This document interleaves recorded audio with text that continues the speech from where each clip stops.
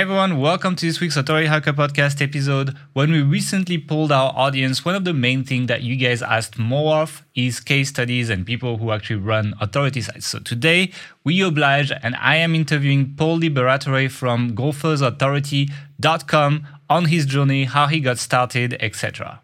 And spoiler alert, Paul is still a lawyer and he's still running his day job on top of running his authority site. But from his own words, he's already making 6 figures from his site and he's making more money with his site than he's making as a lawyer. So I would not be so surprised to see him do the transition in the next few years. But I really wanted to go back to the beginning of his journey and how he never ever built a website before and what steps he took to get to where he is today, his struggle and his advice to the people that want to do the same thing as him. I also put a specific focus on how Paul built relationships in this interview because I think he's done a really good job connecting with people who are doing well in this industry and getting mentors. And I think all of that helped him grow much faster than he would have if he didn't do that. And I know a lot of you guys could be using some of that. So I wanted to talk a lot about this with him. And I think I got some quite interesting answers. Before we get going with the interview, you know what I'm going to ask though. If you want to take 2 seconds and click on the subscribe button below and give us a thumb up on YouTube, it's going to help us a lot with ranking higher and getting more people join the podcast, which, helps us quite a bit. So if you enjoy these kind of episodes and interviews, etc., don't hesitate to do that. And now, without further ado, let's get started with the interview. Welcome to the Authority Hacker Podcast. And now your hosts, Gail Breton and Mark Webster. Hey everyone, so welcome to the podcast. Today we have Paul from Golfers Authority, who has been an Authority Hacker Pro member for a while. I know a lot of you guys were asking me to see real stories of people just doing authority sites and see what happened to them, how they got started, etc. I thought Paul was a really good example of that. So Paul, thank you for coming on the podcast and taking the time to share your experience with us. Welcome.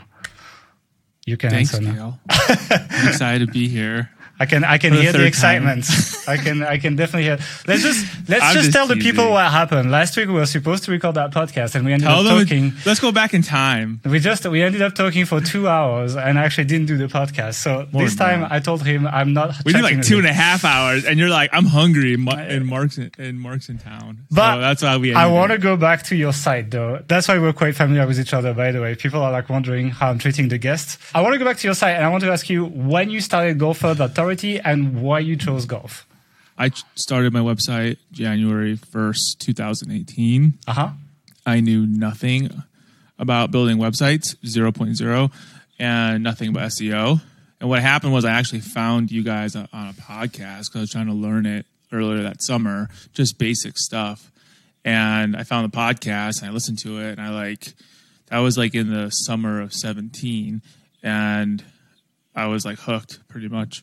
And what happened was really funny. I remember when you guys had that launch. That was like the launch from hell. You remember that? Where like everything was broke. working I right. think I know which one. But see, I didn't realize that because you did it perfectly. You're like because your landing page wasn't working and all that.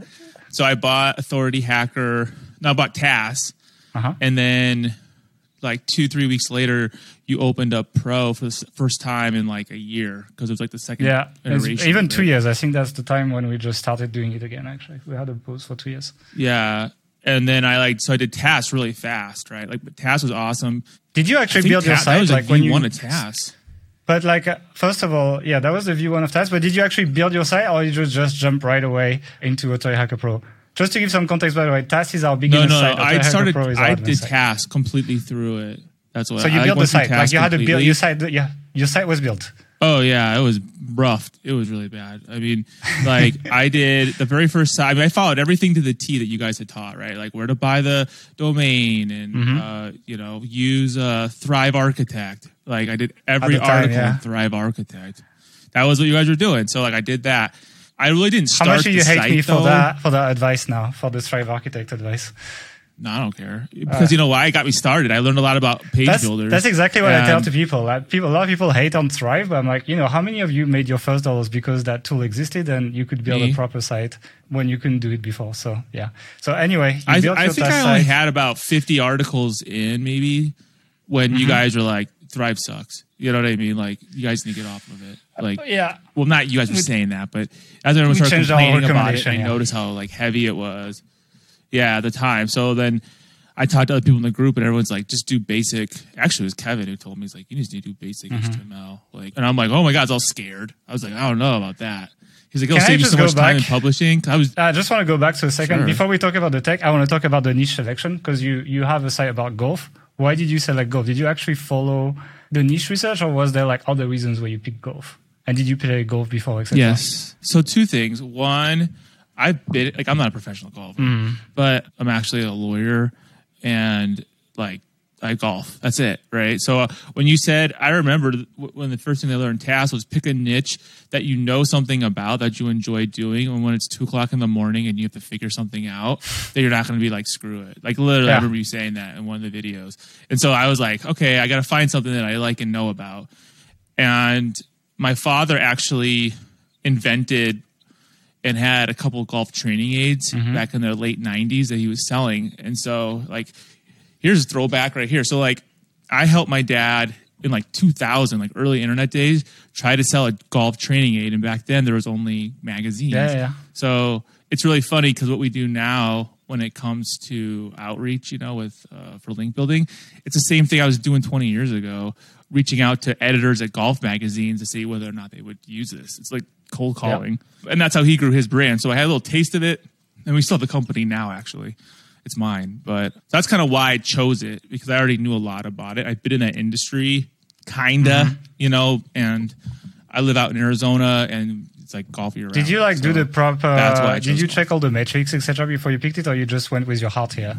A little bit. Yeah, I checked all the metrics. So I chose golf like early on. So I'm like, I had to pick, I wanted to try golf. Okay, so you kind of had your heart set on it, but you still followed the process, kind of trying to validate it with the process, but you kind of wanted to do it, basically.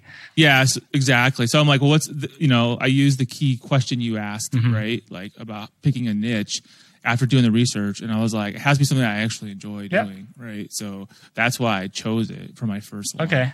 But then it took me 3 months of keyword research, like literally from about October to December.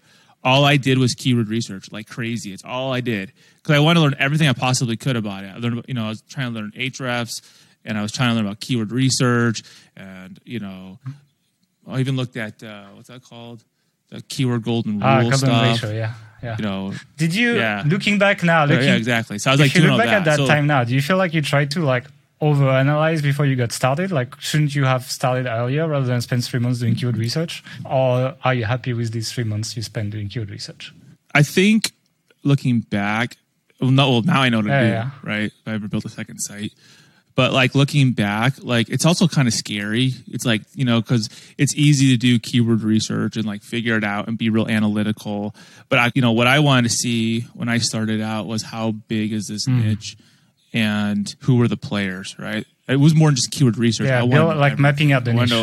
I wanted to be like, okay, I mean, I think I had over 100 different other websites that were doing, and I knew nothing. I didn't know what the scope was, right? I knew about the sport, but I didn't know the scope of brands. I didn't know like who was who, and I don't know. I think that helped a lot. But also it's the scariness too. When you start writing articles, it's easy to do a bunch of keyword research. Like it's simple, right? And when we look back, but like the actual writing of the article. Did you write articles yourself at the beginning? For me. Yeah. So I did the exact same thing you guys told us to do. Yeah, the first 10 articles, right? You have to. Yeah, but I think what I did was... Do you think it's a good rule? Looking back, are you happy with that rule? Yeah, do you think it's a good idea? You have to. 100% you have to. People... I mean, unless you know what you're doing, right? If you're a newbie, you definitely need to. I wrote the first 50 articles myself. And going through that process, I wrote one a day for 50 days. Like, that's how crazy I was. Good effort. That's a good effort, actually. And then what happened was, because I was testing the stuff out. I was getting it. I was hitting it. I was playing with it. I already had some of them. So that helped out a lot. And I have a friend who owned a golf store, so I could get whatever I wanted to try out. So like I was already getting this stuff and playing with it. The thing was, though, it takes a long time to write an article, man. It takes like 4 hours, and that was like short. That was a 1,500 word article, I was gonna say I'm writing a blog post right now for Auto Hacker that's 8,000 words. I'm on it for like 2 weeks, like not on and off, but like I am on this for 2 weeks with like examples and research, etc. So yeah, writing takes a really long time. And it's crazy, because it took a long time. But what happened was my kids, I have 2 little boys, like they started, they play sports, like, and they were doing Little League. So like I had less and less time to spend 4 hours at night to write my article. So I was like, well, I need to outsource. I need some other people that were like-minded like myself, that were golfers. that wanted to. How did you manage your time? Really. Like, how did you, because you're a lawyer, you were starting a website and you have kids. So how did you manage to write 50 articles and manage your time? Like, how much were you working in a day, etc. when you got started? Lots of cocaine. Okay, we're going to cut that. Joke. I don't know. I think it was a lot. I don't even know. Like, everyone asks, like, how do you do it? I'm like, I don't even freaking know. Like, I'm a busybody. So I guess, like, that's kind of how I did it. Now I feel like I manage more and I manage relationships with brands. Because I worked with a lot of brands at this point. We'll go into that after. I just want to go to the beginning now, and then after we're going to talk about the cool stuff. Yeah, no worries. Yeah, when you start a site, I feel like there's kind of like an initial sprint you need to make so that things get rolling, you know? And after that, you can kind of like roll back a bit. But it's like that initial push, if you don't do it properly, your site never gets off the ground, I feel, and then you just give up before it's actually never will. Like something. So, yeah. Let's just jump into the site setup, though, because you were talking about that. About the Thrive, etc. You never built a website before that, right? You've never done it. Never. I mean, I'd managed like other people building a website for like my company or something like that, But it wasn't like building your own, right? And what I wanted to do also as part of this is I wanted to learn not only the SEO, but like I didn't want to rely on somebody else all the time when things broke, right? Because I'd been in that position too, where it's I like, agree. Now what do I do? Oh, I got to hire this dude that never calls me back. I hate when like parts of the business I just can't touch it because I don't know technically how to do that. It's something I hate. So you can ask Mark. I do a bit of everything, right? I can do the designer's not around. I do the thumbnail for the podcast or whatever. Or like yesterday I was literally writing scripts to pull API data for like something that broke for the business, etc. So I can kind of hang out. I'm not great at all these things, but I can do a bit of everything. But I can understand how I hate this powerless feeling of like not being able to do some things that you literally are a core part of how you make money. I hate this idea. I know I'm wrong. I know many people would disagree, like, you should outsource, etc.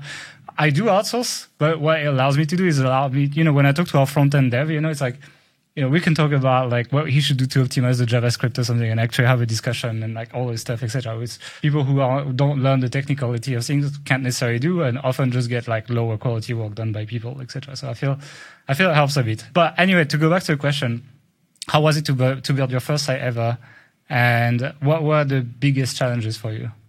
My very first site was built on newspaper theme. I bought a theme on great choice. Whatever. Theme Forest? Yeah, Theme Isle or something. But I think I remember heard somewhere like, oh, these are good themes. And I'd like, this is like, I do nothing. So I got the newspaper theme on, I think it was version 8 or something on Theme Isle. Yeah. So that was my site. And then my articles were all built on Thrive Architect. Like that's, I think I looked at Authority Hacker site, like how your page structure was, at the time. And then I looked at like what was being taught in TAS, and I'm like, oh, that's how you build a page, I wanted to know everything. You know what I mean? Like I needed the groundwork. Okay. So that's kind of like, that was the V1. But like so the first article was actually published on January 1st of 2018. Okay. I didn't pre-write them or anything. I had a list. By that point, I had a list. That was your January 1st New Year's resolution? You just started the year, you're like, yeah, pretty much. I was like, I'm going to start this. My wife's like, you're crazy. And I was like, all right, let's do this. When you started with the golf niche, I mean, one thing that people will see if they put a lot of golf keywords in Google Trends is that it's a very seasonal niche. So like you have a season where a lot of people buy and like there's a lot of traffic to your site, and a season where it kind of goes down during the winter, it's kind of like half dead, etc. Did you realize that when you started in this niche, or did you realize later? No, I knew nothing. Like I thought, I mean, and being in Arizona, it's like we golf year round. So it wasn't so it wasn't like I was expecting it. After the first year, I was like, whoa, that's a big difference. The difference between the December is a lot different than May, like in traffic. Yeah, a lot. Yeah, for sure. I mean, you get a bit of a spike, I guess, around Black Friday or something, but that's about it. A little bit. No one's really buying golf equipment, though. You know what I'm saying? Yeah. Actually, you see a big uptick between Thanksgiving and Christmas. That's it. Yeah, so I guess the worst day of the year is December. It's actually Christmas Day. Like it's like my traffic was like almost zero. You know what I mean? And after that, it starts going right back up. Yeah, that's when people start thinking about golf again. So let's go back to the story. How did your first year go? Like what happened during your first year with the site, and where did you land in terms of traffic, revenue, etc. after 1 year, basically? So I would say by June of 18, so I was like 6 months into it, I think I had probably 100 articles at that point because I had a writer that was helping me and myself. But I was a dumbass. And I thought, here's rule number one, what I learned. Don't do a bunch of single reviews. That's what I thought, right? Because I did, like, of my 100 articles, like, probably 90 of them were single reviews. 5 were, like, you know, tips and stuff, you know, like info content, and 5 were buyer guides. So, like, you're not going to make any money on single reviews. Like, that's what I think you do. Which now you're, like, 6 ads. months in. I think you do with ads. It's kind of like these are my maybe on single reviews. It's like, you know, you can find like some high traffic, low competition keywords. The conversion rate is usually much lower than roundup reviews. But because traffic's sometimes good, maybe? Yeah, exactly. Sometimes it's like for something popular, the traffic's quite good, and if you mix a little bit of affiliate revenue with ads, it's not terrible. Basically, it's not a bad piece of content to write compared to like a pure informational piece, for example. You know. But I think like starting out though, it's very disheartening when you're like making no money and you're like, I have all these articles and I'm getting traffic because I think by June. Well, here's what happened. So in June, I met Kevin Liberatore, which everybody knows in the group. He's my mentor. Like, he's been mentoring me. He's a big H Pro member. He's a friend of mine as well. I know him he was an account manager for our agency before we even started Toy Hacker, etc. That's crazy. I know Kevin for pretty much 10 years at this point, almost. So yeah, so you met him. And so like I saw him in the group. I saw he was in San Diego, and I live in Phoenix. So I am dumb, and I was like, hey, my family are going to San Diego. It'd be really cool to have coffee, right? And so he's like, yeah, for sure. Then I was like super excited because Kevin was like, I don't know, one of the gods in the H program. I was like, holy crap. I'm like, all right, cool. This is before, like, now he's like stratosphere. Yeah, now he's Jamie Oliver of gardening. Yeah. And like, so I thought it was really cool he would be willing to meet with me. Okay, so this is hilarious. So I go to San Diego with my family. I tell my wife, hey, I'm going to go meet this guy for coffee. And she's like, why? On vacation. So I go and I meet him at this coffee place, and he's like, I'll give you an hour, and we'll talk. And I brought my laptop. I was all excited, and I show him my site. And for the next 3 hours, he ripped it apart. Like, he ripped it apart, like telling me everything. I thought I had a good website, right? Like, for reals. I was like all excited, and I showed him. He's like, no, this is crap. Like, he was like telling me all these problems I had. I didn't even know, and I was like, holy. And so then I leave him all like, whoa. Like, my mind was blown, right? So I'm driving back to where my family is, and then like 2 hours. It's really nice of him to spend 3 hours with you, helping. That's you a big deal. Website, when he's only going to give me an hour, and he spends 3 hours. It wasn't like he was criticizing my site. He was actually like teaching me, like, "Hey, dude, yeah, you know what I mean." And that shows somebody actually cares about you, right? And you're like, "Oh, that's really nice." We come from the same. We both of us we met on the Wicked Fire forum, we used to be like a pretty active affiliate marketing forum, and that used to be the vibe, right? You just like straight talk to people without, like, I mean, some people would get like mad or something, but like the core group of people we knew there was like, I know in the US the culture tends to be like a little bit nicer, etc. In Europe we tend to be more like straight up telling people to their face what we really think, And Kevin, I feel he just he matches that as well. Like, every time we talk or we chat, he has that. That straight talk, giving you hard feedback in a nice way, pretty much. What you need, right? When you're exactly. And that was like my, I don't know, like aha moment, right? So like pretty much he just told me, he's like, if you want to do this for reals, this is what you need to do. Or you can do this as a little hobby. And he's like, you gotta get rid of the newspaper theme. But like he's just saying, like, he's like, you look like every other website out there. And I was like, what the hell? And I was like, IMing Mark Jenner, and I was like, I was talking about Kevin Liberatore, and he was telling me how shitty my site is. Mark Jenner is another H Pro member. I just try to give some context to people who listen. Yeah, you guys need to be an H Pro. That's the thing. These are all the superstars of H Pro. And Mark Jenner is awesome. I love Mark Jenner too. He's helped me out a lot. So he's like, that's really cool. I'm going to tell you that. And then Mark Jenner's like, yeah, you need to get off the newspaper or whatever. And so like 2 hours later, I text Kevin. I was like, hey, man, thank you so much for your time. I really appreciate it, because he's busy, right? And, and I asked him, I was straight out. I was like, hey, would you be willing to mentor me, right? Because that's what I've always felt like. If somebody's there to mentor you, then like you'll do really well, right? And just my life. It helps. Yeah, like they really care. And so he's like, well, I'm really busy. I have my own brand and blah, blah, blah, blah, blah. And then like seriously, like 5 minutes later, he's like, yeah, I'll do it. Like, it's like a text. I was like, so I'm like, oh my God. So I told my wife's like, yeah, whatever. I'm like, you don't understand. This is a big deal. So like, that was the moment where I like went from making an affiliate site to like, I want to make this into something really big. Yeah, Kevin is very much like, he did a good job. He has a good spin on you. He has a bit of a different spin to like the core of what we teach in H-Pro, but it's definitely a successful one. So it's I can understand how you took that time talking to him. So by August of that year, so that was like, so that point, that's when you guys were coming off of Thrive and Kevin's like, you need to put everything in, Yep. HTML. So you need to fix your technical stuff, basically. You need to make your site later better technical base. Basically. Yeah, so that's when I got Elementor. And that was when Elementor first came out, right? Because you guys were like, oh, yeah, everyone was trying Elementor. And so, but by August, this is a big deal, I feel like. By August of that year, so like 2 months later, 8 months in, I was getting 35,000 people a month. Really nice. That's pretty good. Like in 8 months. Like I have some sites I started 8 months ago that get quite a bit less traffic than that. So that's definitely a good success. So I was like, holy crap, this actually works. Now, the first dollar I made was in July. I made like $20 and I was super excited. Like I was like, oh my God, because that's the next big milestone, right? The first dollar you make on your website. For sure. Like, it's the best money you'll ever make online. You can stop, you can die now, It's like, I was like, I did it. What makes you the happiest, It was so funny. So like we went to dinner one night, me, Kyle Roof, and our wives. How did you meet Kyle? So because people know Kyle Roof, definitely. He lives in Kyle Arizona too, right? So Kyle, I saw Kyle was in H-Pro. Well, here's the story. Jason, he's in a group from as well. H-Pro. What's his last name? Jason Malone from Ireland. Yeah, Jason Malone. Jason Malone. Yeah. So Jason and I were friends too. So I was like, this was like 2 years ago. Jason's like, hey, you gotta check out this guy Kyle Roof. Like he's like off the level smart. I was like, who? He's like, just watch his YouTube videos. He didn't have a lot back then, right? He had like some presentations he had done, and then like. I watched it, I was like, holy crap. And I was like, who's this guy? That's really cool. So then I found out he lived in Phoenix too. And so one day I was like, I am dumb. I know, right? Like, what are the odds?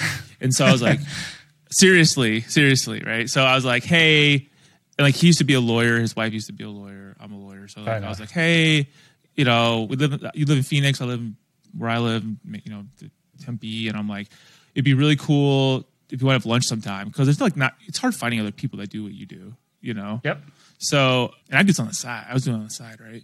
So he's like, yeah, for sure. And then we ended up having lunch one day and we just like totally hit it off and became friends. And then he was like, hey, I remember saying this. He's like, I had a really good time. Thanks for, let's go to lunch, whatever. He's like, it's nice just to like have somebody normal to hang out with, right? And like not all like, oh, you're Kyle Roof, blah, blah, blah. And so he's like, do you want to? I don't have that problem, but. I bet you do. If you go to like Chiang Mai and stuff, right? So like.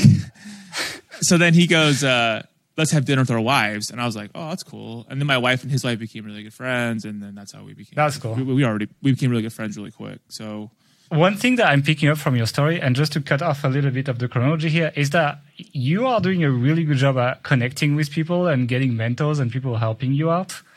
I think a lot of people in this community would like to have this happen, but they don't really know how to approach it. So would you mind sharing how you quote unquote befriend people who are doing well in the industry and get close enough to them that you get some help from them, basically? I just talk to them. I just want I want to talk to them because I think they're interesting people, and I feel like in this world, like we all have the common bonds on stuff, right? So like, what would you tell an introvert? Like, it seems like you're good at talking to people, but let's say someone is introverted and kind of like struggles going towards people, which a lot of people in this industry are like. I guess you're like a lawyer, you're like used to talk to people, etc., etc. But like, it's not the case for a lot of people who would be listening to this podcast. But I'm sure a lot of people listening to this podcast would love to find mentors like Kevin or help, like, get to know people like Kyle Roof, etc. Don't all go talk to Kevin and Kyle Roof, please. But I'm more talking about the concept. How would you think they should approach that?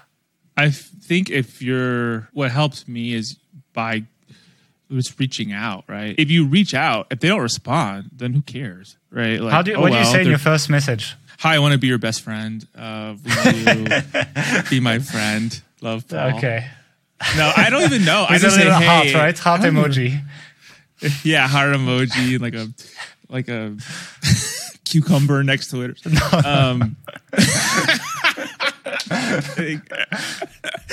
So I don't know. I just reach out. I just send an email or like I IM them in the group and be like, hey man, I love what you're doing. Or I'm not asking for anything. Like I feel like I think that's a big one actually. You don't start with like, can you help me? But you just start being like, hey, I like what you do. I'd love to have a chat or something like this, no? That's how I grew my brand. I've worked with a lot of brands at this point. You can't be a taker. You have to be a giver. You know what I mean? Okay. And so that's kind of what So what do you give them? Or what do you mean? Like with the brands? You tell me you can't be a taker. You have to be a giver. Yeah, when you try to connect with them. Well, you just want to meet with them. Like it's not like you're asking for something, right? So like when it comes to people, you're not asking, right? Like so you're making it low commitment to start with. It's by both of us, right? I always saw it dating, right? It's like you're dating. So it's like if you say, "Hey, let's have coffee," that's a date, right? Even though it's not. I know it's a weird analogy. But like so by the end of that, if they're even willing to meet with you, that's really cool, right? That's a big deal. And then number two, if you just be yourself. And then it's like having a conversation with somebody. And by the end of it, if they're weird, then it's like you never talk to them again. And if they're like cool and you hit it off, you're like, hey, this guy's really cool. You know, and then that's how it works. Like that's so when you approach people, does it work every time? Do you get to like get a good relationship with everyone? Or is it just like sometimes you hit it off and sometimes it doesn't work out pretty much? I think if people flake out or like you know, you just know like I don't have time for that. Like you don't invest your time. You only invest your real self into people that are genuine. Does that make sense? Okay. Like So I'm trying to like get how like people would take this away, because I think it's like if there's one thing you did better than average of beginners is surrounding yourself with people who are already successful and gave you like indications on what to do. Like Kevin did that. I'm sure Cal did some of that as well. And I'm sure there's other people like Mark Jenner as well. All these guys, I know them. I know they're doing well. I know they're the real deal, etc. And you did same thing with you though. You and Mark, right? Like how'd you guys do it? It's the same thing, right? Yeah, like how did you like? You know how I do it. I'm quite introverted in real life, so that's why I was asking a question. But you want to learn? No, it's not that. So what I do actually is I befriend extroverted people who do the networking for me. And then through them, I meet everyone I want to meet without having to change my personality, you know? So it's like there's a couple of what I call connector in my social circle that are these very extroverted people, etc. And then I make sure I provide a lot of value to them. And then these people go do all the networking for me and pretty much can introduce me to anyone I want. And so it sounds like calculated, but it's like it happens in a natural way as you. It's natural people, though, but it's like exactly like you had to open yourself up to those people because they wouldn't have ever done it. You know what I mean? And it's like again, it's like I do my best to also provide value to these people, right? And it's like, but what allows me as an introverted person is to network with a lot of people without having to spend hours doing it or whatever. I just get to wherever I want through the shortest path by having a couple of really good connections that I'll invest my time in to feel like they reciprocate anything, like any help they can do for me pretty much. So that's kind of like how I handle this. But I guess you're more extroverted, so you're that connector. You connect yourself pretty much, you know? I just find it fascinating because this world is not my world. Right. So but that's why I was curious, because you got in and you got to meet some of the best people in the industry within 8 months, which is quite impressive. I mean, I'm just so fascinated by this world that I actually care about it. You know what I mean? Yeah. And I'm like, I want to learn. I'm hungry. I want to learn it. So if someone's willing to give me just a little bit of their time and talk to me about what they're doing, like that's cool, right? Because I have nobody to talk to about this. Because if you, as everybody knows, when you do this, like nobody understands you, right? Like none of your friends or your family or anything. Like this is a different world. My mom still thinks it's not gonna work out, you know. My mom still doesn't believe this business can work. So okay, explain this to her. My wife was very supportive, and the other day she's like, "How much we're doing our taxes, right?" She's like, "Well, how much are your expenses?" And I told her, like, she was like, "WTF?" And I'm like, "Yeah." Would you mind sharing how much you made with your site? If I have that much in expenses, that means I have that much in income, over 6 figures. Okay, that's good enough for me. Like you don't have to share. Nobody likes to share the exact number, so I think it's great. Can you give an idea of like how much traffic you get? Again, you can be over 7 figures per year, right? Per year. Yeah. Last year I made more money doing this than as a lawyer, so that's crazy, right? Yeah, in the US it's really good actually. And this is on the side. This is me doing this at night or when my kids go to bed. How many hours? This is me. I'm working probably like 40 hours. Wow, I don't even know because it's fun for me. It's like this is like you my do hobby. 40 hours per week on your site plus your lawyer next to it. Oh no! I'm like a month. Okay, 40 hours a month. That's like that's like what is that?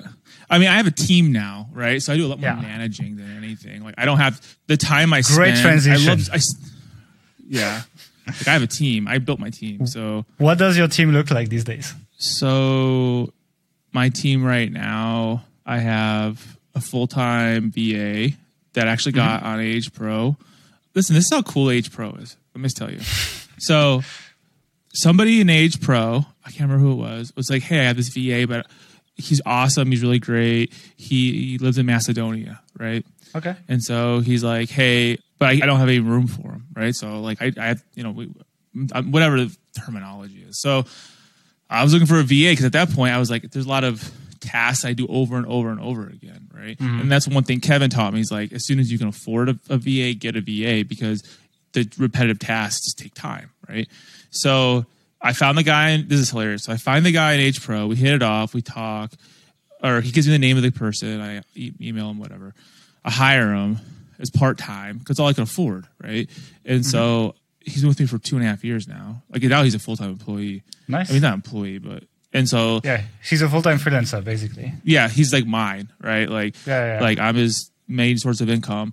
And like we became really good, like we're really good friends now. Like he's been with me since the beginning, right? So he probably knows my website better than I do.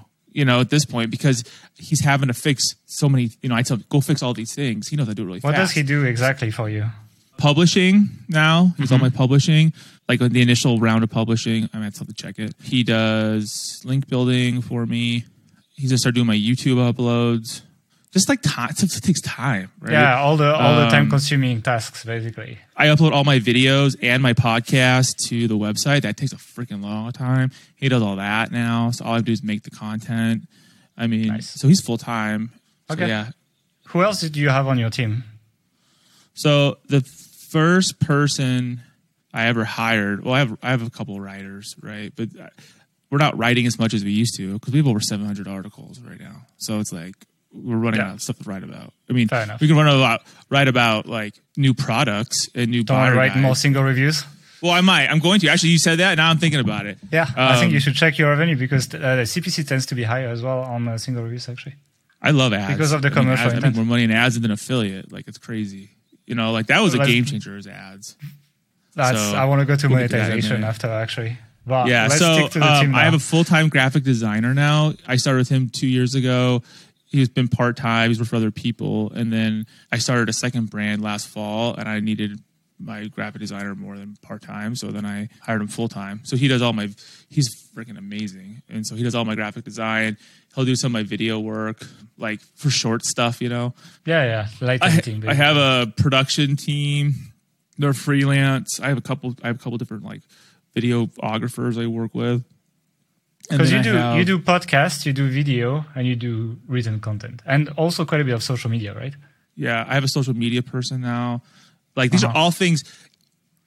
What I'm trying to, and like this is one thing I've kind of learned in the last like year is like the things that you can't get to that you need to, you got to find somebody there to do it for you, or just don't do it. Like you can't just half-ass it, like posting. I agree. Half-assing stuff is the worst. You just expend resources without getting anything.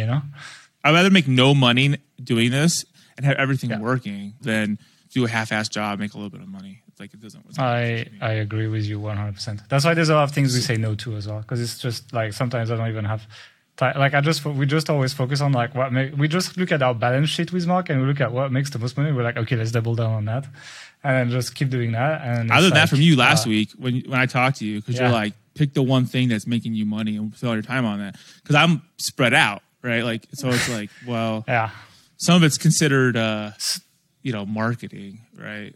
But you were saying that. I don't know. One thing I wanted to raise on is like you said your VA was doing link building for you. What do you do for link building?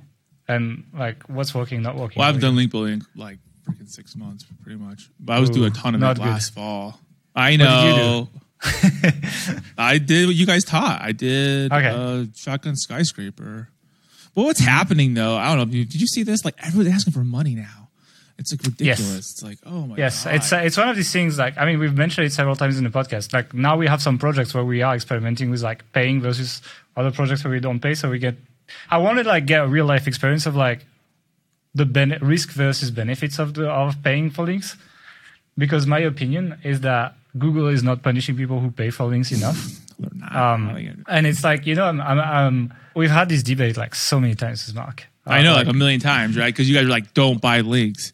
And some people are like, why not? And that's why, and that's why, yeah. And that's why, if you want to say that, you need to have that. Like, so we have like that one project where we buy links on right now. We don't buy links through services, etc. We do the normal outreach. We do all this stuff, but we just negotiate the price if people really won't give it to you for free, basically, And we pay. I always negotiate though, because like they'll be like, oh, it's $100. I'll give you $30. Like, like if someone's going to do that, you know what I'm saying? Like, I'm not going to give you like it has to be a good link. Like, like, I'm always on the fence. So you're paying for links sometimes, right? If I have to, if it's worth it to me, it's not. So, how did you find your success rate improve from paying? Like, did you improve a lot?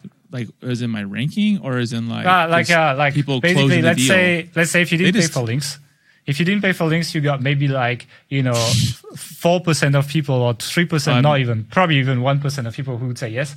And like, what percentage did you get from like saying yes? Okay, I'll pay for links. I bet you. Like how many people like on the initial email, and they're like, and they start talking to you, and then the next thing they're like, we charge for that, or they give you some BS reason like. It's like a mommy blog. They're not dumb. The mommy blogs are not dumb. They're just gonna be. I know, but like the thing is, like, it's like in my head, it's like, well, even just adding your link to a page takes time from them. So it's like, why would they do this for you for free as well? You know what I mean? Like, as a lawyer, I'm sure you don't do. As a lawyer, you don't do free stuff for people, right? I mean, if someone goes, "Hey, I want a link," right? Like now you have to have somebody in your team do it, or you do it. Now it's exactly. It does no use for a brand or anybody, right, to give you a link for free. Like, if I come to you as a lawyer and I'm like, hey, I need some advice, it's just gonna take you 5 minutes, and I'm like, don't charge me for it. And it's like you'd be like, well, I'll probably I'll charge you. Time. But you know what I mean? It's like I just feel like this is a bit of a problem in the sense that you are you're still like essentially what Google's idea is like, we live in a little pony world, and then people just like love to link to each other for free. But like once given the power and the weight links have, it's like it's quite hard to like a million years ago. Monetary change.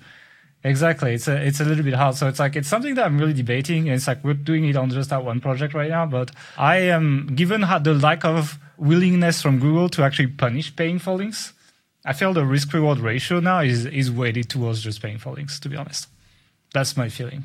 And it's like, it's not necessarily what I would like, but it's hard. It's also probably a reality of the market, I think I would say, let's say I email 100 people. Let's say I email 1,000 people, right? Let's say I might get 100 people to respond if I'm lucky, right? Let's say I get 50 people to respond, and I would bet you of those 50 people that respond, 47 of them want to get paid. You know what I mean? Yeah. Like it's like, okay, now it's risk versus reward. It's like, well, I could go back and forth, or that's a DR, whatever, and it's a legitimate site. F it. You know what I mean? Like, how is it any different than doing Haro? And then you're like, they want you to submit some kind of like information, but you don't have time. So then you pay your VA to do it, or someone writes it real fast. Like how's it like it's. It just feels like this vision that Google has for the way people link to each other just is quite far from reality at this point. And it's going to be hard for reality to catch back up to Google's vision, So unless they just go back and they start massively punishing incentivized links, I just don't see it changing. I see it just keep going that way. It's just like people do pay for links. Especially if you look at your competitors, right? If you're doing competitor exactly. research, like they just start outranking you, and you're like, they got links from so and so. Right. So you go, that, come on, we know how to do that SEO. So like you look at your competitors, you see who gives them their links, then you reach out to those people. That's like low hanging fruit. Right. So you go to that, but then the person comes back to you and goes, hey, pay me. Well, it's like, obviously your competitor paid them, because it's not like they didn't pay them, because, and for other sites like yours, or, you know what I'm saying? You're like, so it's almost like, now what do you do? But it's not even just that. Now, it can't be some fake site though. Yeah. I mean, overall, basically, I think the reality of the market is that a lot of people pay for links, and it's becoming harder and harder to be the guy who doesn't pay for links. It's still possible, but you're really, you're fighting against the current of the river. It's like it's very difficult. I want to talk about monetization, because you're doing some cool stuff on your site actually. And did you just start with Amazon like everyone? Like, did you just do Amazon initially? Yes, until they started jacking with the pricing, and like I saw it too, and I was like, this is bullshit. Like I was like, I'm spending all this money and time. And then they're like, we're going to knock it down. Yeah. The thing is, like, it's kind of bullshit, but like in some niches, there's not that much better alternatives, So it's kind of, it's like for sure. Fair play from them. Like, it's like, go ahead, go and Google a bunch of affiliate keywords. You'll see that most people still use Amazon, right? So it's annoying, but I think they were actually overpaying. A lot of people are still using Amazon. Exactly. But I would say in the beginning, you have done a good job. I was 100% Amazon. Yeah, but like now if I check your page, I started diversifying like 2 years ago. How's that working out for you? I mean, okay. Here's the thing though, when you have a bunch of different affiliate programs, you're watering it down, right? So it's like the buyer has 4 choices now to buy that product. And it's like you have all these different rates, right? How are you going to get paid out? You know, at least Amazon, you can get paid out on other stuff. If I buy something from some golf store and they only buy one golf item, I might get 6%, but then it's like, big deal. I bought a pack of balls. You know what I mean? Like, it's hard to figure out what's right or wrong. Yeah, I agree. When it comes to that. We actually started using a tool called Affiliate that allows us to do some analytics on a lot of affiliate programs. And it's like they have a good support team. It's like, even if you're working with like a small affiliate program or something, they're just willing to like add it to the platform if you ask them. Like, it's going to take a couple of weeks, but they do that. And it gives you like, you're earning per 1,000 visitors per page per affiliate program and things like that. So it gives you a heat map of where people click, which affiliate links are clicked the most, etc. Like they do some really cool stuff. So I would suggest maybe it's something you can check out. Is it better than Hotjar? It's different because it's made for affiliate. So it actually plugs your commissions in.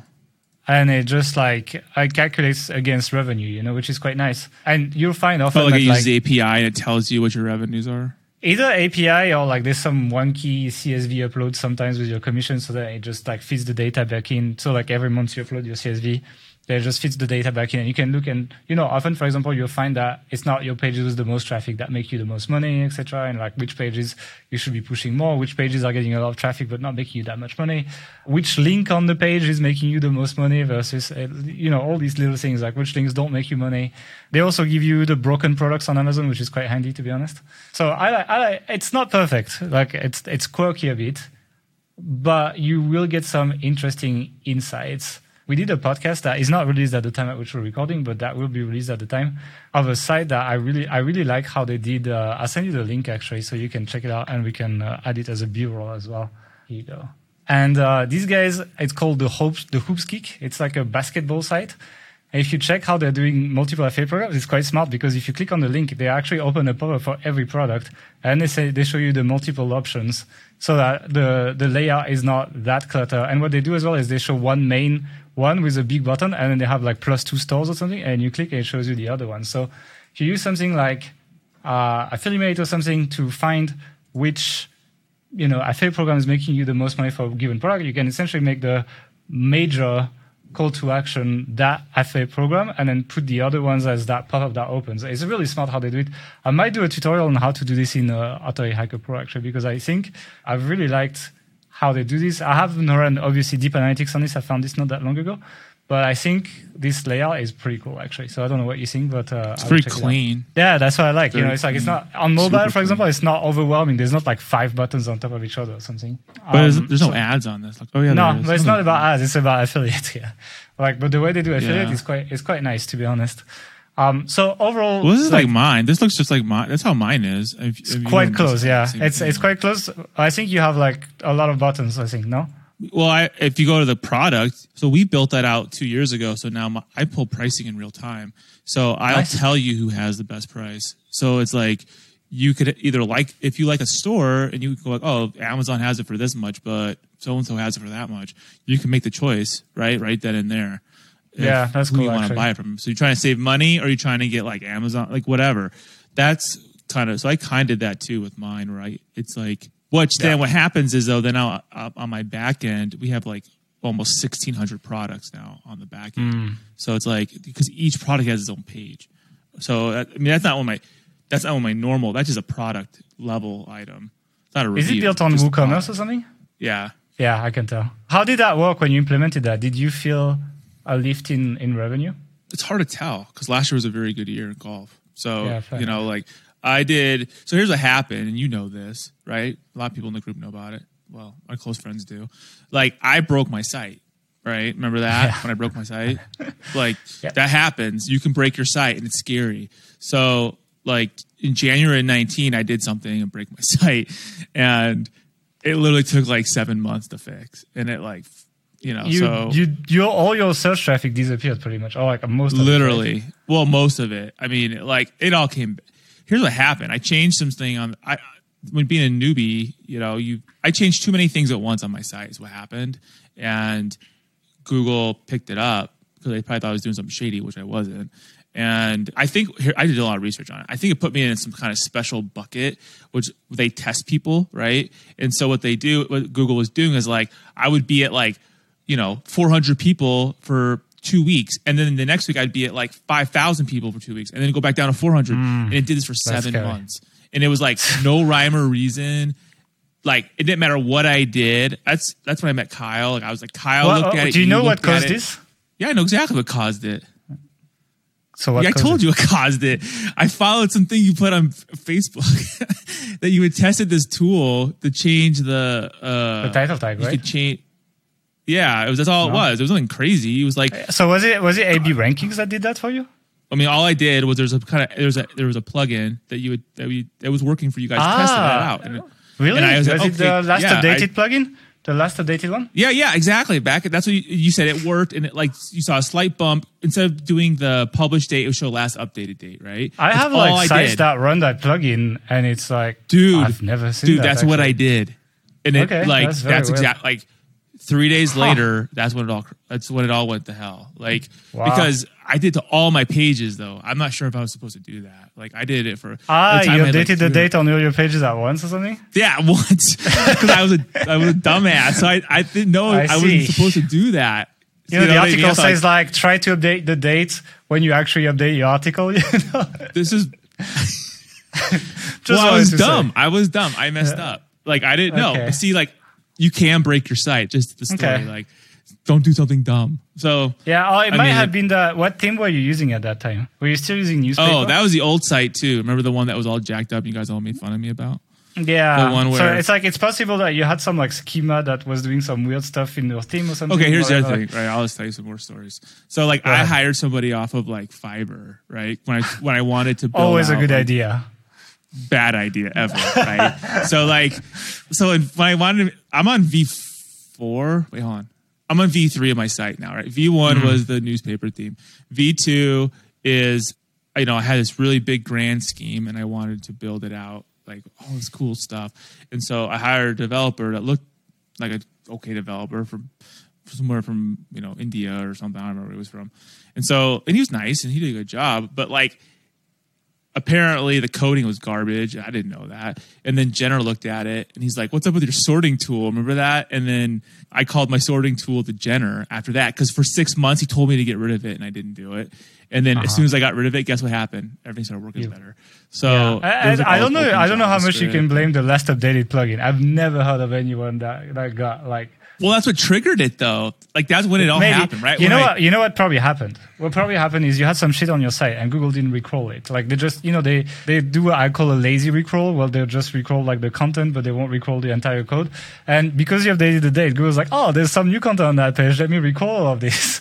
And they found all the new stuff the new shit that you had on your site. And then they just like. It was like not new. It was like all. Oh my God, dude, it was so dumb. Well, that and I had the Jenner. So when then I had the Jenner. I didn't want to get rid of V2, right? I was that stubborn. I was like, I spent all this money building out V2. Blah, blah, how much did you spend on this? So I didn't change it. All my money that year, pretty much. Like, trying to figure it out. And then finally, I was like, screw it. I'm getting rid of the Jenner. And I'm getting rid of the whole entire site. I'm starting from scratch. I did everything, dude. I went on private server. I got off of whatever I was on. Yeah. And I got a private server now, like one of Kyle's friends owns a server company or whatever. So I went on his thing. I also found that the server I was on though was on a bad neighborhood. Like I tried to figure out everything. Like I had gambling sites and all kinds of crap on mine. So I was like, no, I thought maybe that was it. Like when something breaks on your site, that's can't a good tell what thing it was in a way. Exactly right. Yeah, it makes because you it makes you learn. Like it makes you grow, right? If it didn't break, you would never have changed it. So yeah. I pretty much wiped the entire site. I kept the articles, and Jenner was like, "Hey, you need to republish those you need to publish those articles in like clean HTML. You know what I mean? You can't have you can't import it all in because you don't know if something's janky in there. So you're gonna get all the Thrive tags in there, etc. It's gonna be from the old stuff, right? So then it ended up taking. I bet it took 2 months to move over to the new site, but then it took another 7 months to get it done. You know what I mean? Because there's all these auditing and fixing it and whatever. I mean, so that it was worth it. Trust me. What happened when you fixed everything? How quickly did you recover your traffic? It recovered. It started recovering right away. And then what happened was, it was funny because then 6 months later, it was right around Christmas time, and this is in 19, and all of a sudden it did it again. I didn't touch my site, so nothing had happened. It wasn't like there was any changes, and it was but I didn't freak out this time. And I remember reading somewhere just don't do anything, let it do its thing. So it lasted for 7 days, and then went right back up. So I was like, whatever, and that was the last time it happened. But it was still I was about to freak out. Yeah, I was about to freak out because I was like, that's the most debilitating feeling in the world. When you have your site and you're all excited about it, and then now it doesn't, you're not getting any traffic, and you didn't do anything wrong. You're like, I think it's it's something that you will always experience in your career as well. That's why it's interesting to talk about this, because most people will one day experience some kind of negative effect from a Google update or from a technical change they've done to their site, etc. It happened to all of us, right? I mean, you guys literally saw this happen to us on Health and Mission, for example. I have people followed us. Yeah, right. It totally went away, essentially. It's it happens. It's something that will happen to you several times in your career. The thing is, as you get more experience, you just learn to deal with it better, I guess. And what I've done, I think you've done a good job. I think you kind of if I remember, you were freaked out at the beginning, you didn't know what to do, etc. Oh my God! So eventually you sorted it out and you went through it. But I think it's it was one of these natural selection point, I would call, for this industry, where some people will be like, oh, fuck this, and just leave the industry and never come back. But you actually went through this, and I think that you did a good job overall fixing things, and obviously it's working really well right now, and it was worth. Yeah, I mean, my traffic between 19 and 20 went up 100%, right? So I look at all my numbers my traffic's gone up 100% almost every year, right? And 100% is a lot. It's last. Especially when you're already making 6-figure plus with your site. It's it's now it counts, It's if you grow 100% from that, that's a lot, I mean, yeah. So so one thing I think has been helping my site is I've worked with a lot of brands at this point. I've worked with over 120 golf brands. So I have a lot of legitimacy, right? Because I work with these brands. Can we talk about that, actually? I think it's a good transition. Sure. Let's just talk about, that's a perfect... I like how you do all my transitions in that podcast. Thank you very much. Well, you sent me that email. You said, hey, do all my transitions for me. Yeah, you're much better than me. I think I should just, put clips of you doing transitions in podcasts with me. No, that'd be hilarious. That'd be a lot smoother. My head will pop up in your transition. Yes. Ask this question. You just pass by. But... Bye. I fly to Hungary, and I just go I hold a sign like a boxer, and I just go exactly, with the little bell or something. Anyway, you did start with Amazon, and now you say you're working with brands. What do you mean by you're working with brands, first of all? I'd like to understand what that means and how you're making money from this. I work with manufacturers, the people that make the product. And what do you do with them? What work do you do with them? So I do reviews with them. I do unboxing videos for YouTube with them. They send me tons of product. I have tons of product here. I'm gonna do more. I have on my podcast, high level people, not it's the guy who works in a warehouse, right? It's the CEO you're kind of Global Golf or somebody. Yeah, you're moving more towards a bit of an influencer in the niche, pretty much. You're using your website's traffic to try to become you're deviating towards that, but mixing that with your site, pretty much. So a year ago. Here's the other thing. I'm telling you, it was Paul's life lesson. You never know who you're talking to, right? You never do. So you might think this is some little crappy brand that no one's heard of. I treat everybody the same. If it's a small band brand, I don't care. So I met somebody who had a small brand, some little product. I reviewed it on the website. I didn't do any YouTube back then. I reviewed on the website. We became friends. Finds out he's super wealthy, super wealthy, and he is partners with a bunch of PGA players, right? I didn't know that. Cool. I just treated him like some dude, right? Yeah. So but But because I did a solid for him, which there's no strings attached, right? It was just me doing a review on my site and trying to sell his product now. He's like, hey, you need to go to the PGA show. And the PGA show is like the event for golf. It's every year. It's in Orlando. It's like the event. It's like a square mile under concrete, of every golf brand, every whatever. She's like, I want to treat you to the PGA show. I want to pay for you to go. I was like, holy crap, I would never go to that because it costs like $10,000. Right? Yeah, I can imagine. That opened a lot more doors because I had already worked with all these other people. I'd become friends with them over email and stuff. So going to something like that, now I connected with those people, which then allowed me to meet more people, and so that it accelerated my growth. Because nice. I was able to work with senior people at all the brands. But they pay you to do the reviews? Do they pay you to write out No, I don't articles, charge them. So you do and you that's make where money I differ from this from everybody else. Yeah, because people buy their products from my website, right? Okay, so you're an affiliate. So basically. I do it differently. I don't come to somebody like, hey, you want me to review your blah blah blah? It's me $2,000. Here, newsflash. Guess what? Nobody wants to pay $2,000. So if you say I want to charge you money up front, they'll never. If they do pay you, then you'll never become friends with those people. They'll be like, oh, fair enough. And they're like, oh, you're just that guy that want to make money from them, basically, initially. I've never treated my brand like that. So I always use the money I made to make more content. So whether I had to go buy that product or I got it for free, I still made the content, right? So that's kind of how I was able to I worked with a lot of brands, a lot. But I want to go back to the money here. How do you make money from this? Is this an affiliate agreement? Do you get a commission per sale? Affiliate and ads. Okay. Are the main drivers. Okay. But what they do is they send you products. Special affiliate deals. I have exclusive discounts, pretty substantial discounts on products that are super expensive. So it's they only give it to me and maybe 4 other people, so it's that's cool. Kind of, it's not Amazon. Amazon's a small crack. I probably make less than $1,000 a month on Amazon, because everything else is spread out. Yeah. So you're mostly focused on these kind of I would call it almost private affiliate offers. Would that be a correct private deals? Let's just say that. I feel like my bread and butter is the regular affiliate offers from any of the ones that you can get. Amazon, eBay, Rakuten, Commission Junction, all those, right? That's let's say it's a third, right, of my income. I say a third comes from ads, and I think the other third comes from random, either special affiliate offers or whatever. How do you promote these special affiliate offers? Is this just content on your to site? My email or list. You just? Yeah, I was gonna say. So you're running email marketing, site. Right? Yeah. So people will. I'll put on the article sometimes, hey, you want to, we'll write an article, right? And they'll rank a single review, like you're saying. And then it'll be oh, guess what? You can buy it from these 4 retailers. Oh, but the manufacturer says you can buy it for $50 off or $25 off, right? Which is better than all these retailers because they gave me a special deal. Here's the link, right? So that converts better than buying it from Amazon. So some people go, well, why don't you just put the special offer only? I'm because I want people to see it's a special offer. You need to encode the price.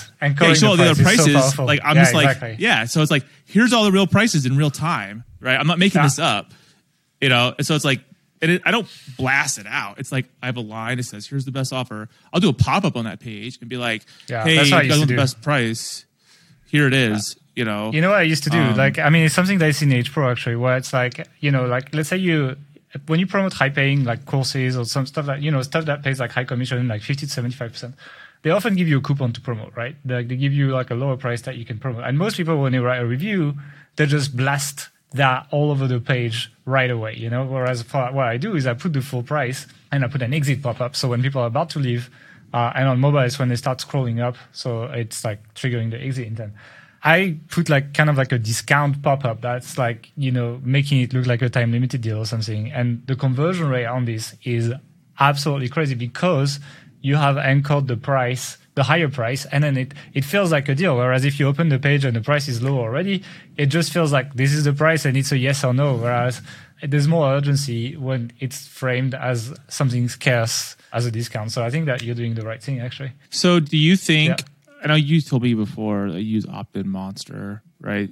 That's your pop-up. It's better for analytics. Yeah, that's why. I've been using Elementor. Elementor doesn't tell you anything. Zero It stats. just does it. It doesn't tell you anything. So it's like, well, okay. It doesn't tell you anything. It just does it, right?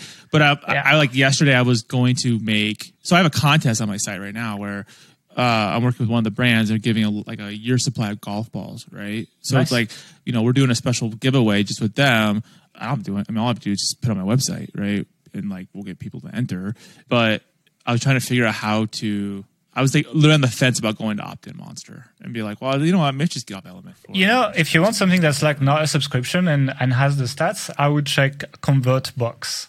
It's a one-off. I think it's like $300 or something, but you won't pay a subscription, and you'll get the A/B testing, etc. The only drawback will be that your design options will be a bit more limited than opt-in Monster, but it's probably worth the trade-off for not paying a subscription if you're mostly going to be using this for that.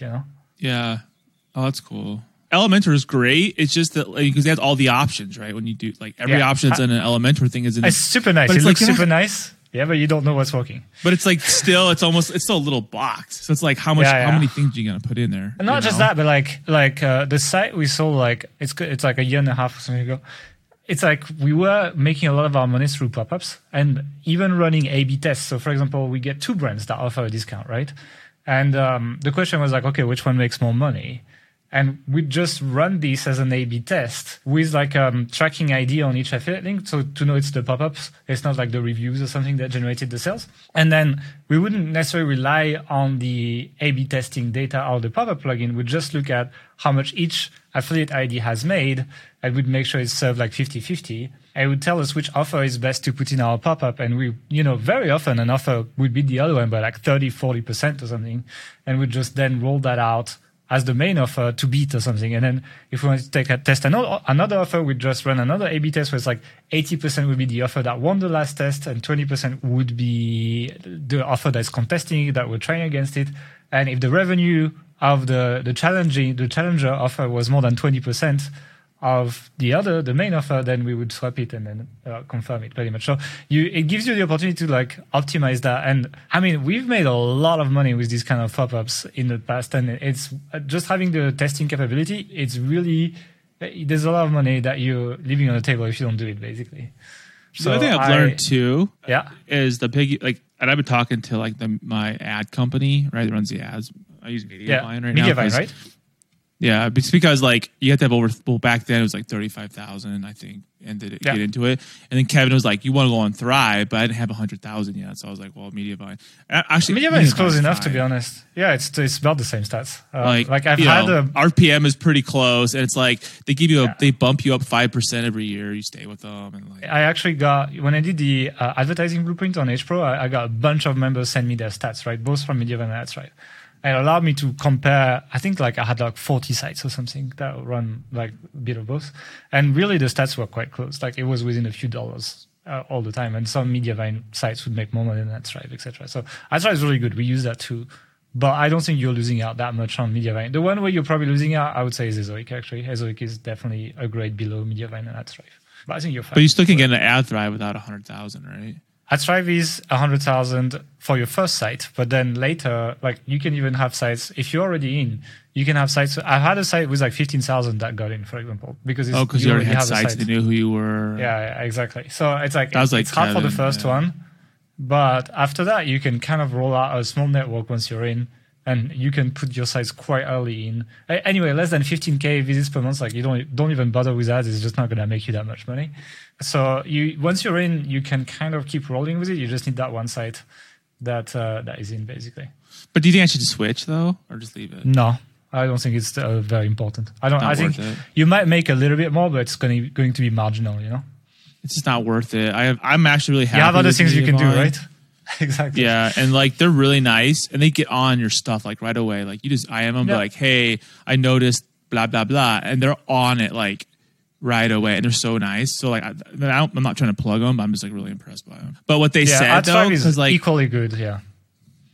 Like I mean, most sites like mine, like you all have a sidebar, right? And so before, what I was doing is I'm gonna answer this question too. Do you still think like the table of contents on the right-hand side even matters anymore? You know what I'm talking about? It doesn't look like Google is picking up that much on them anymore. Before it was for a little bit. Remember that? And it was like putting it in the, like all my articles have it, but it's a lot of real estate. on your sidebar, especially when it comes to ads. Like, now your ads are being pushed down to like the middle of the page, and like the way you get paid is the per view, right? So like, I don't think it's that. I mean, we don't have it on. Like, look at Authority Hacker, for example. We don't have it, right? I mean, no, we have the sidebar. Other sites, but like even some other sites, you do use it still? No, not so much. Like we don't. It's like it's not something that's like very important for me. Like I'm doing the on-page blueprint now for HPro, right? And I haven't put it in there. I don't think it's that important. What matters is like it was 2 years ago. I remember that. Like that's what everyone was talking about. And like I mean, a lot of if you check a lot of affiliate sites, they have it, right? But it's kind of like I feel like it's an imitation thing, where it's like people imitate everyone else without necessarily like questioning whether it's actually helping or not. I don't think people are clicking the site and being like, "Oh, what's this article about?" Oh, I'm going to talk. Like, just scroll down for 2 seconds. You're going to see what the article's about. The thing as well is my observation is that very long content is a little bit less good than it used to be, maybe 2-3 years ago. And this was quite handy for very long content so that you could scroll down to the section that interests you. Really, really, really long ones. Yeah. Whereas now it's like, I mean, if you look at our content production, like most of our stuff is like, 2,000 words maybe, which is long, but not crazy long. Like people can scroll to the part they want or something. And also the problem with these sidebar type of contents anyway is that on mobile they're useless. Like they don't exist. And you turn it off anyways. You don't even have it. So it's like, you just have like, what percentage of your traffic is mobile, anymore? Exactly. Yeah.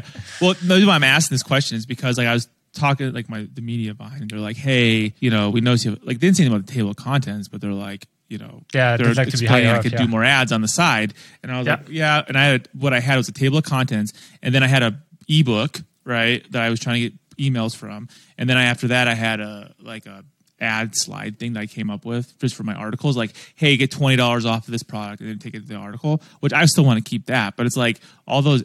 I'm thinking almost get rid of like some of that stuff. I mean, I did last night actually. I got rid of the ebook thing because I'm like, be careful of touching your site up a little bit too fast. You know what happened when you do big changes to your site. Why switch servers? I filled up my server last week. That's what the crazy thing is. And so my VA was like, "Hey, bro, I'm getting this error because he couldn't put anything on the." He's like, "What does it mean?" And I'm like, I don't know." And so then I told my server guy, I'm like, "What does this mean?" And he's like, "Oh, you're full." I'm like. He's like, remember this conversation last year? And I was like, oh, yeah. And then I ended up having to buy a bigger server. Okay. I would like to wrap up the interview with 2 questions. The first one is, what has been the most impactful tactic for your site in the last year? What has been the thing that has helped you the most in terms of making money or ranking higher, basically? I would say one thing is picking brands that you like and getting links from them. Like, if I'm trying to write an article, I always go back to the actual brand and say, how do you get them to link to you? Well, I give them like the link to the article, and if I do a video with it too, like a YouTube video, like it's good because now they're gonna want to show the video and the article, and just like so for me, it's like getting the link. I have a lot of brand links, and those are hard to get, and especially like they're kind of lazy, so you have to like know the right people because they have to go tell that right person, and so that's one thing that's really helped me a lot this year, or at least in the last year. But what do you tell them? You just say, "Hey, here's my article. Will you link to it?" Well, they already know I'm writing the article for them. Right, because they sent me a product, so I'm like, here, and we're 100% unbiased. Like, we're not in anybody's pocket, and so like, they know that. So pretty much, here's my deal with these brands.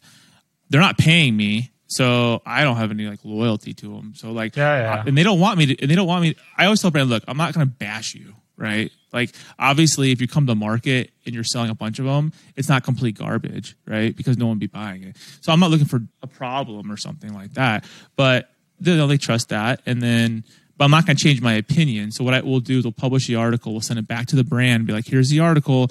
We will change anything that's not technically correct, but I won't change opinions or rankings. I've had brands be like, oh, can you rewrite this and fix that and I do? I say no, and then I publish it anyways, and I never talk to that brand ever again because I've already told them in the beginning I wasn't going to do that. So if they're going to be DBs, then I'm not going to deal with that. Fair enough from them for trying. Like, it's like, if it was my brand, I would still try. But I wouldn't talk to you anymore. Then that'd be bad. Yeah, well, I'll watch what you publish about us. We'll see about it. My next question is, well, now you start in like 2018, right? Kind of like end of 2007, January 1st, 2018, right? So it's like 18, 19, 20, 20. So you're 4 years in, right? What would you tell? I just started my 4th year. What would you tell to someone who is listening to this podcast and is in the position you were in 2017? Like, what is something that you would say that you did that they shouldn't do? And what is something that they should really do, like that you learned from experience? Follow tasks. Don't write single reviews because it's a long term. It took me 2 years before I had enough traffic to get ads. You know what I mean? Because it has to be consistent. It can't be like, oh, God, 35,000 by August, that's the peak of golf season, right? So like I had to wait then it went down 6 more months before it was like getting cool. So it's almost like, spend the time on the buyer guides if you can and the info content. Another thing was a game changer for me was Pinterest. Kevin told me that. Miles Beckler talked about it. You guys talked about it. So that's one thing I like focused on early, and that's a really good way of getting traffic in the beginning. Because I was getting more traffic. Like the first 4 months, I was getting traffic from Pinterest. Like that's where my traffic was coming from. It wasn't coming from organic, because I was brand new. But I feel like it kind of let Google know, like, hey, this is a real site, right? Because it's getting traffic on all these articles. And Pinterest is like a social network that really drives traffic. Even though there's bigger social networks, etc., Pinterest sends a lot of traffic to your site, which is quite nice. Is it still big for you, And if you're Pinterest? a dude, right, and you're like, oh, yeah, I still have it. Like, guys are like, I'm not on Pinterest. That's a girl's thing. No, dude. Like, people are on Pinterest. Like, you want to be on Pinterest, they'll be on Pinterest. Like, I use, I still have it. I use, what's that program called? Tailwind? The main one, Tailwind, yeah. That's one of my main softwares that I use is Tailwind, just for that. And Tailwind's great because now you can do repos, which is awesome. Yeah, and they have the tribes, etc., where like people repost your stuff and you post. Kevin does tribes and he dominates on it. I tried doing tribes and I couldn't figure it out. So we need to get Kevin on the podcast then. Let's call him right now. No. Kevin, what do you do with tribes? Maybe we'll do that. Maybe I should do a live with him. That'd be more interesting. Like we can like share screen, etc. Okay. You guys can review my site live and rip it apart like you did 3 years ago. That would be interesting. Maybe we should do that actually. Anyway, any final words for people who are listening to this podcast? Any tips for them? I think I'm really happy you shared your thing about the mentors, etc. Because I think that's something a lot of people could do better and could get a lot of benefits from, and that you've done quite well. Like, yeah, I can tell you're that personality that is able to connect with people, both with brands, with mentors, etc. And you've used it well to progress and to make your journey. So I think it's going to be quite interesting for people. But any last words for them? Learn on-page SEO. I would recommend that. I love it. It works. I mean, you just got to figure it out. What else? I mean, don't be afraid to start. That's it. Just go head first into it. I'll give you an example. Like, I did that contest yesterday, and I posted it, and I sent it to the brand. The brand's like, "Oh, you gotta take that image down because those are old." Blah blah blah blah blah. And I'm like, "All right, whatever." But like, if I just waited around, took forever to post it, then we wouldn't have like figured it out that fast. You know what I mean? Like, you just have to go head first. And I mean, I don't know. And you're not gonna make any money. You won't make money for at least 6 months. And just at the beginning, it's a long I hope someday they make money. Right? Just think of it that way. Yeah. Well, then you're not going to make money for 6 months. That's what I tell people. Like, hey, it's 6 months before you start seeing money. Unless you want to run ads or something. I tell people a year actually. I tell just to be safe. Like some sites don't make. I think I made $700 like the first year I was in it. Yeah, exactly. So it's it pays for some costs, but you're not making money.